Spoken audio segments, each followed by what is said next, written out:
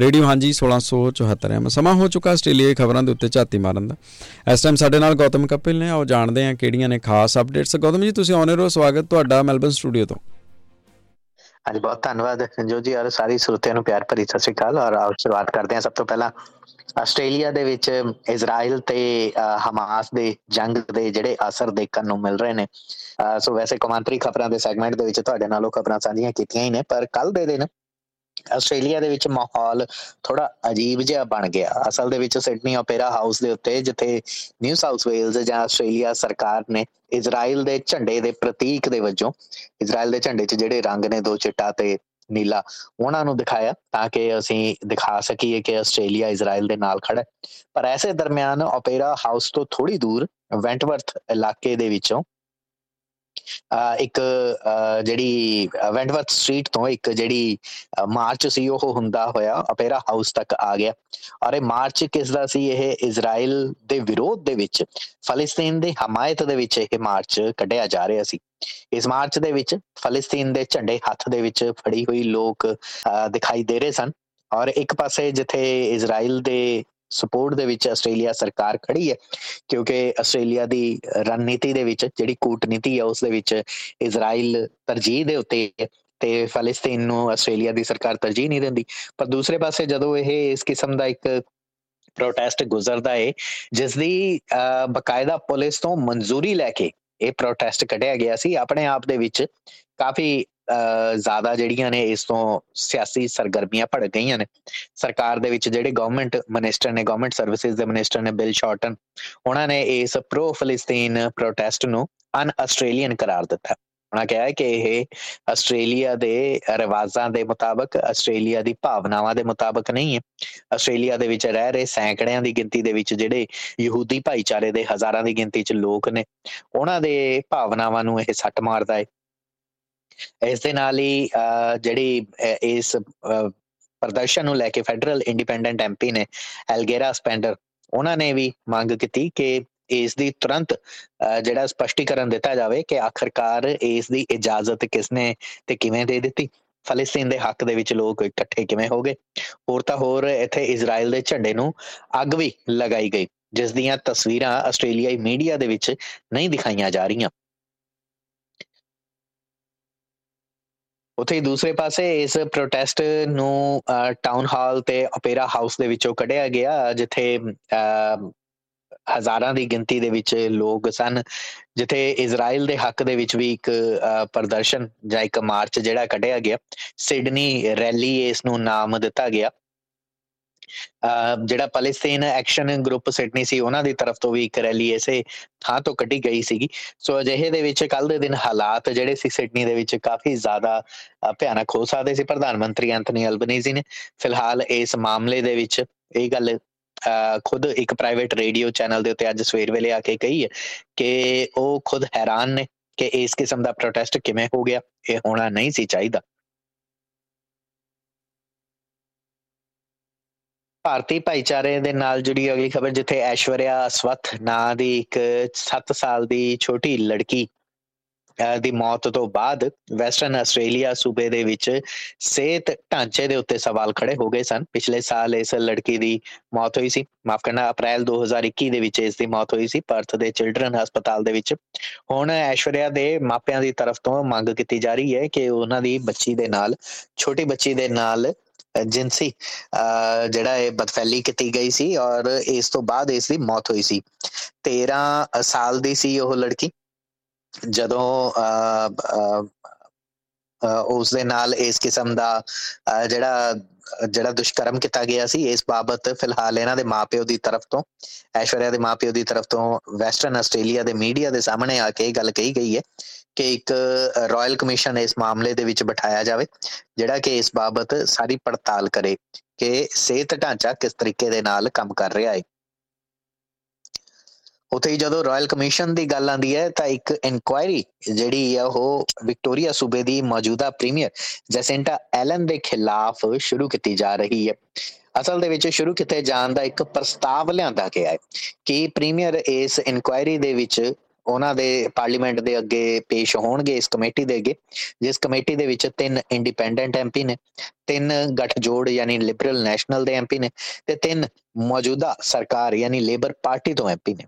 ਹਾਲਾਂਕਿ ਇਹਨਾਂ 9 ਦੇ 9 ਮੈਂਬਰਸ ਦੀ ਤਰਫ ਤੋਂ ਬਣੀ ਇਸ ਜੁਆਇੰਟ ਕਮੇਟੀ ਦੀ ਨੇ ਸੋਮਵਾਰ ਦੇ ਦਿਨ ਦੁਪਹਿਰ ਵੇਲੇ ਇੱਕ ਪ੍ਰਸਤਾਵ ਪੇਸ਼ ਕੀਤਾ ਕਿ ਕਿਉਂ ਨਾ ਜਿਹੜੇ ਜੈਸਿੰਟਾ ਐਲਨ ਨੇ, ਜਿਹੜੇ ਮੌਜੂਦਾ ਪ੍ਰੀਮੀਅਰ ਨੇ, ਉਹਨਾਂ ਨੂੰ ਵੀ ਇਸ ਕਮੇਟੀ ਦੇ ਅੱਗੇ ਪੇਸ਼ ਕੀਤਾ ਜਾਵੇ, ਕਿਉਂਕਿ ਉਸ ਵਕਤ ਜਦੋਂ ਵਿਕਟੋਰੀਆ ਸੂਬੇ ਦੇ ਵਿੱਚ ਕਾਮਨਵੈਲਥ ਖੇਡਾਂ ਰੱਦ ਕੀਤੀਆਂ ਗਈਆਂ ਸਨ ਤਾਂ ਇਹਨਾਂ ਦੇ ਕੋਲ ਹੀ ਇਹ ਮਹਿਕਮਾ ਸੀ।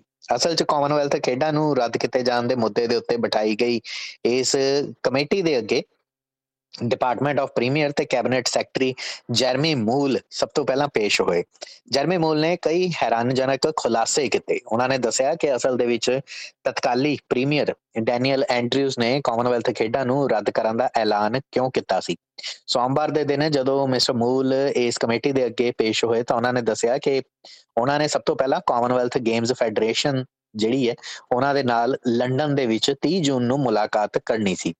ਇਸ ਤੋਂ ਬਾਅਦ ਇਹ ਮੁਲਾਕਾਤ ਜਿਹੜੀ ਇਹ ਅਗਲੇ ਦਿਨ ਹੋ ਗਈ, 17 ਜੁਲਾਈ ਨੂੰ ਹੋ ਗਈ, ਕਿਉਂਕਿ 18 ਜੁਲਾਈ ਨੂੰ ਜਿਹੜਾ ਪ੍ਰੀਮੀਅਰ ਡੈਨੀਅਲ ਐਂਡਰਿਊਜ਼ ਨੇ ਤਾਂ ਐਲਾਨ ਹੀ ਕਰ ਦਿੱਤਾ ਸੀ ਕਿ ਉਹ ਕਾਮਨਵੈਲਥ ਖੇਡਾਂ ਨਹੀਂ ਕਰਵਾ ਰਹੇ।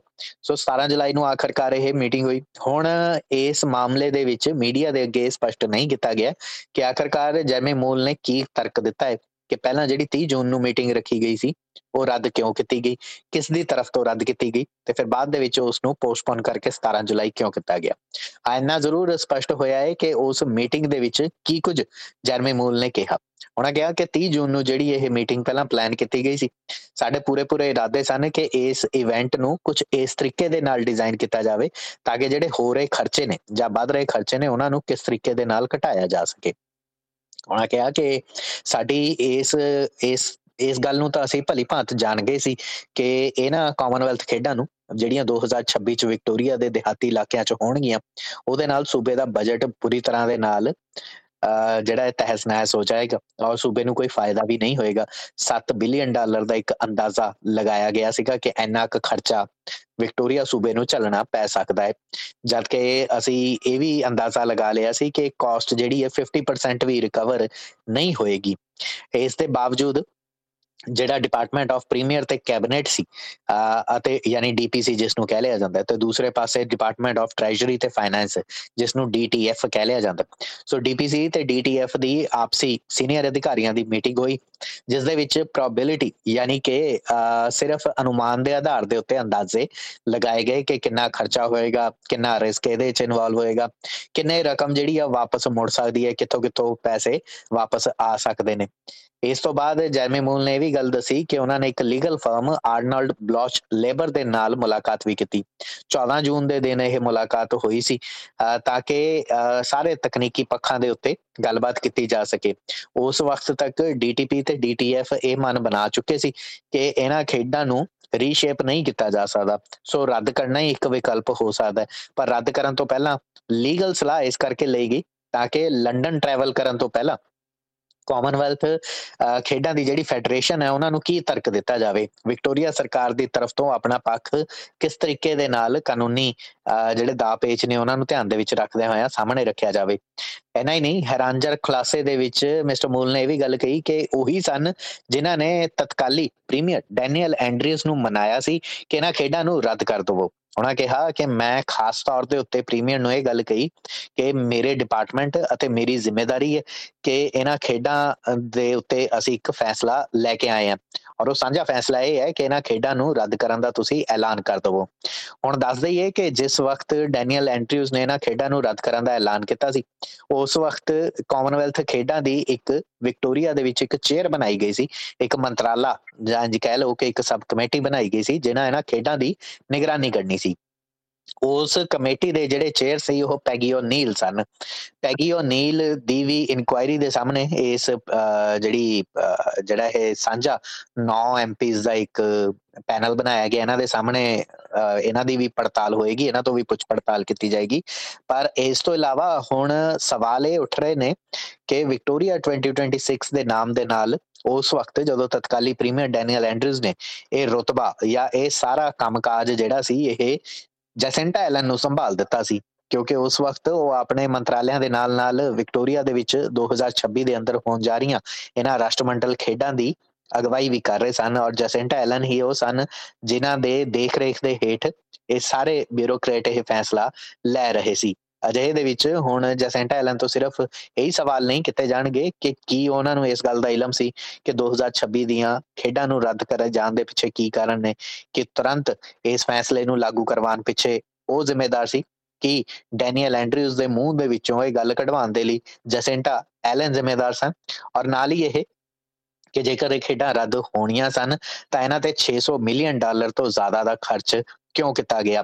ਇੱਥੇ ਦੱਸ ਦਈਏ ਕਿ ਪਿਛਲੇ ਦਿਨਾਂ ਦੇ ਵਿੱਚ ਸਰਕਾਰ ਦੀ ਤਰਫ ਤੋਂ ਮਾਫ ਕਰਨਾ ਹੈਰਾਲਡਸਨ ਦੀ ਤਰਫ ਤੋਂ ਇਹ ਖਬਰ ਸਾਹਮਣੇ ਆਈ ਸੀ ਕਿ ਵਿਕਟੋਰੀਆ ਸਰਕਾਰ ਨੇ $380 ਮਿਲੀਅਨ ਦਾ ਇੱਕ ਕੰਪਨਸੇਸ਼ਨ ਤਾਂ ਕਾਮਨਵੈਲਥ ਫੈਡਰੇਸ਼ਨ ਨੂੰ ਦਿੱਤਾ ਹੈ। ਇਸ ਤੋਂ ਇਲਾਵਾ ਡਿਪਾਰਟਮੈਂਟ ਨੇ $200 ਮਿਲੀਅਨ ਤੋਂ ਜ਼ਿਆਦਾ ਇਹਨਾਂ ਖੇਡਾਂ ਦੇ ਆਯੋਜਨ ਤੋਂ ਪਹਿਲਾਂ ਅਲੱਗ-ਅਲੱਗ ਕਮੇਟੀਆਂ ਨੂੰ ਹਾਇਰ ਕਰਨ ਦੇ ਉੱਤੇ ਖਰਚ ਦਿੱਤਾ, ਅਲੱਗ-ਅਲੱਗ ਦਫ਼ਤਰ, ਅਲੱਗ-ਅਲੱਗ ਇਨਫਰਾਸਟ੍ਰਕਚਰ ਨੂੰ ਬਣਾਉਣ ਦੇ ਉੱਤੇ ਖਰਚ ਦਿੱਤਾ।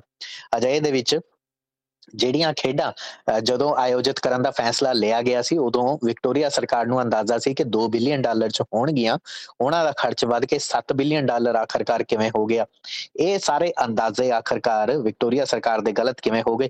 ਬਹੁਤ ਸਾਰੇ ਸਵਾਲ ਨੇ ਜਿਹੜੇ ਜੈਸਿੰਟਾ ਐਲਨ ਤੋਂ ਪੁੱਛੇ ਜਾਣੇ ਨੇ, ਪਰ ਫਿਲਹਾਲ ਖਬਰਾਂ ਇਹ ਵੀ ਨੇ ਹੈਰਾਲਡਸਨ ਦੇ ਹਵਾਲੇ ਦੇ ਨਾਲ ਕਿ ਜੈਸਿੰਟਾ ਐਲਨ ਹਾਲ ਫਿਲਹਾਲ ਤਿਆਰ ਨਹੀਂ ਨੇ ਕਿ ਉਹ ਇਸ ਕਮੇਟੀ ਦੇ ਸਾਹਮਣੇ ਪੇਸ਼ ਹੋਣ।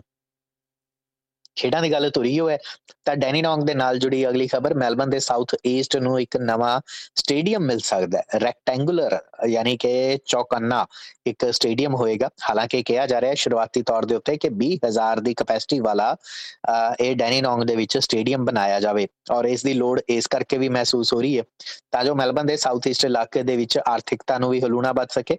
A league, soccer club, rugby ਦੇ ਹੋਰ ਮੈਚ ਜਿਹੜੇ ਨੇ ਜਾਂ ਅਲੱਗ-ਅਲੱਗ ਕੰਸਰਟ ਜਿਹੜੇ ਨੇ ਉਹ ਇੱਥੇ ਹੋ ਸਕਣ। ਡੈਨੀਨੌਂਗ ਦੇ ਵਿੱਚ ਸਟੇਡੀਅਮ ਦੀ ਇੱਕ ਲੋੜ ਵੀ ਮਹਿਸੂਸ ਕੀਤੀ ਜਾ ਰਹੀ। 2018 ਦੇ ਵਿੱਚ ਏ ਲੀਗ ਦੀ ਸੌਕਰ ਟੀਮ ਦੀ ਤਰਫ ਤੋਂ ਵੀ ਇੱਕ ਜਿਹੜਾ ਪੁਸ਼ ਦਿੱਤਾ ਗਿਆ ਸੀ ਕਿ ਇੱਥੇ ਇਸ ਕਿਸਮ ਦੀ ਇੱਕ ਸਟੇਡੀਅਮ ਹੋਣਾ ਚਾਹੀਦਾ। ਹੁਣ ਜਦੋਂ ਇਹ ਵੀ ਗੱਲ ਤੁਰ ਰਹੀ ਹੈ ਕਿ ਆਸਟ੍ਰੇਲੀਆ ਦੇ ਵਿੱਚ ਫੀਫਾ ਮਰਦਾਂ ਦਾ ਵਿਸ਼ਵ ਕੱਪ ਜਿਹੜਾ ਕਰਵਾਇਆ ਜਾਵੇ ਤੇ ਵਿਕਟੋਰੀਆ ਦੇ ਵਿੱਚ ਉਹਦੇ ਅਹਿਮ ਮੈਚ ਹੋਣਗੇ, ਤਾਂ ਅਜਿਹੇ ਦੇ ਵਿੱਚ ਮੈਲਬਨ ਦੇ ਅੰਦਰ ਜਾਂ ਵਿਕਟੋਰੀਆ ਸੂਬੇ ਦੇ ਅੰਦਰ ਫੀਫਾ ਦੇ ਸਟੈਂਡਰਡਸ ਦੇ ਮੁਤਾਬਿਕ ਕਿੰਨਾ ਕੁ ਇਨਫਰਾਸਟ੍ਰਕਚਰ ਖੜਾ ਹੈ, ਇਸ ਨੂੰ ਧਿਆਨ ਦੇ ਵਿੱਚ ਰੱਖਦਿਆਂ ਹੋਇਆਂ ਵੀ ਇਹ ਗੱਲ ਕਹੀ ਜਾ ਰਹੀ ਹੈ ਕਿ ਇਸ ਇਲਾਕੇ ਦੇ ਵਿੱਚ ਇਹ ਸਟੇਡੀਅਮ ਹੋਣਾ ਚਾਹੀਦਾ। ਲਗਭਗ 4,65,000 ਲੋਕਾਂ ਨੂੰ ਇਹ ਸਾਲਾਨਾ ਅਟਰੈਕਟ ਕਰ ਸਕੇਗਾ, ਆਪਣੇ ਵੱਲ ਆਕਰਸ਼ਿਤ ਕਰ ਸਕੇਗਾ। 444 ਨੌਕਰੀਆਂ ਪੈਦਾ ਹੋਣਗੀਆਂ, $114 ਮਿਲੀਅਨ ਦਾ ਰੈਵਨਿਊ ਪੈਦਾ ਹੋਏਗਾ ਜੇਕਰ ਇਹ ਸਟੇਡੀਅਮ ਬਣ ਕੇ ਤਿਆਰ ਹੋ ਜਾਂਦਾ ਹੈ, ਰੈਕਟੈਂਗੂਲਰ ਸਟੇਡੀਅਮ ਜਿਹੜਾ ਬਣ ਕੇ ਤਿਆਰ ਹੋ ਜਾਂਦਾ ਹੈ। ਹਾਲਾਂਕਿ ਇੱਥੇ ਇਹ ਵੀ ਗੱਲ ਕਹੀ ਜਾ ਰਹੀ ਹੈ ਕਿ ਜੇਕਰ ਸਟੇਡੀਅਮ ਬਣਾਉਣਾ ਹੀ ਹੈ ਤਾਂ ਇਸ ਦੀ ਕਪੈਸਿਟੀ 20,000 ਨਹੀਂ ਬਲਕਿ ਘੱਟੋ ਘੱਟ 40,000 ਹੋਣੀ ਚਾਹੀਦੀ ਹੈ, ਤਾਂ ਜੋ ਫੀਫਾ ਵਿਸ਼ਵ ਕੱਪ ਦੇ ਆਯੋਜਨ ਦੇ ਵਿੱਚ ਵੀ ਇਸ ਸਟੇਡੀਅਮ ਦੀ ਮਦਦ ਲਈ ਜਾ ਸਕੇ। ਡੈਲੋਇਟ ਵਰਗੀਆਂ ਕੰਪਨੀਆਂ ਤੋਂ ਟੈਂਡਰ ਮੰਗੇ ਜਾਣਗੇ।